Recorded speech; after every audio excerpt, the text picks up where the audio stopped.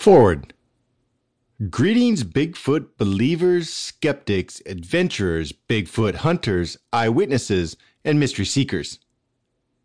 Since writing my first book series, Sharing the Mountain with Bigfoot, I have received many emails, letters, and phone calls from other eyewitnesses who wanted their stories to be told.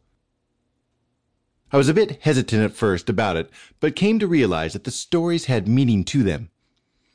They wished to remain anonymous. I also knew that it would be a challenge to write their stories.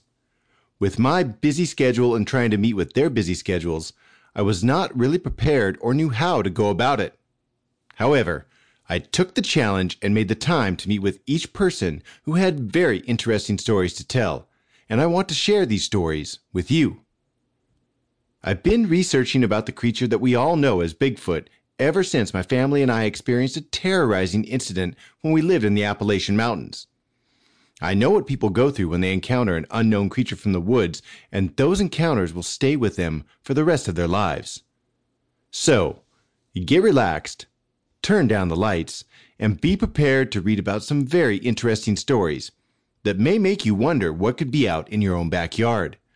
But be warned, you may lose a little sleep and jump at everything that goes bump in the night. Please note that all names and places have been changed to protect the people who are willing to share their intriguing stories.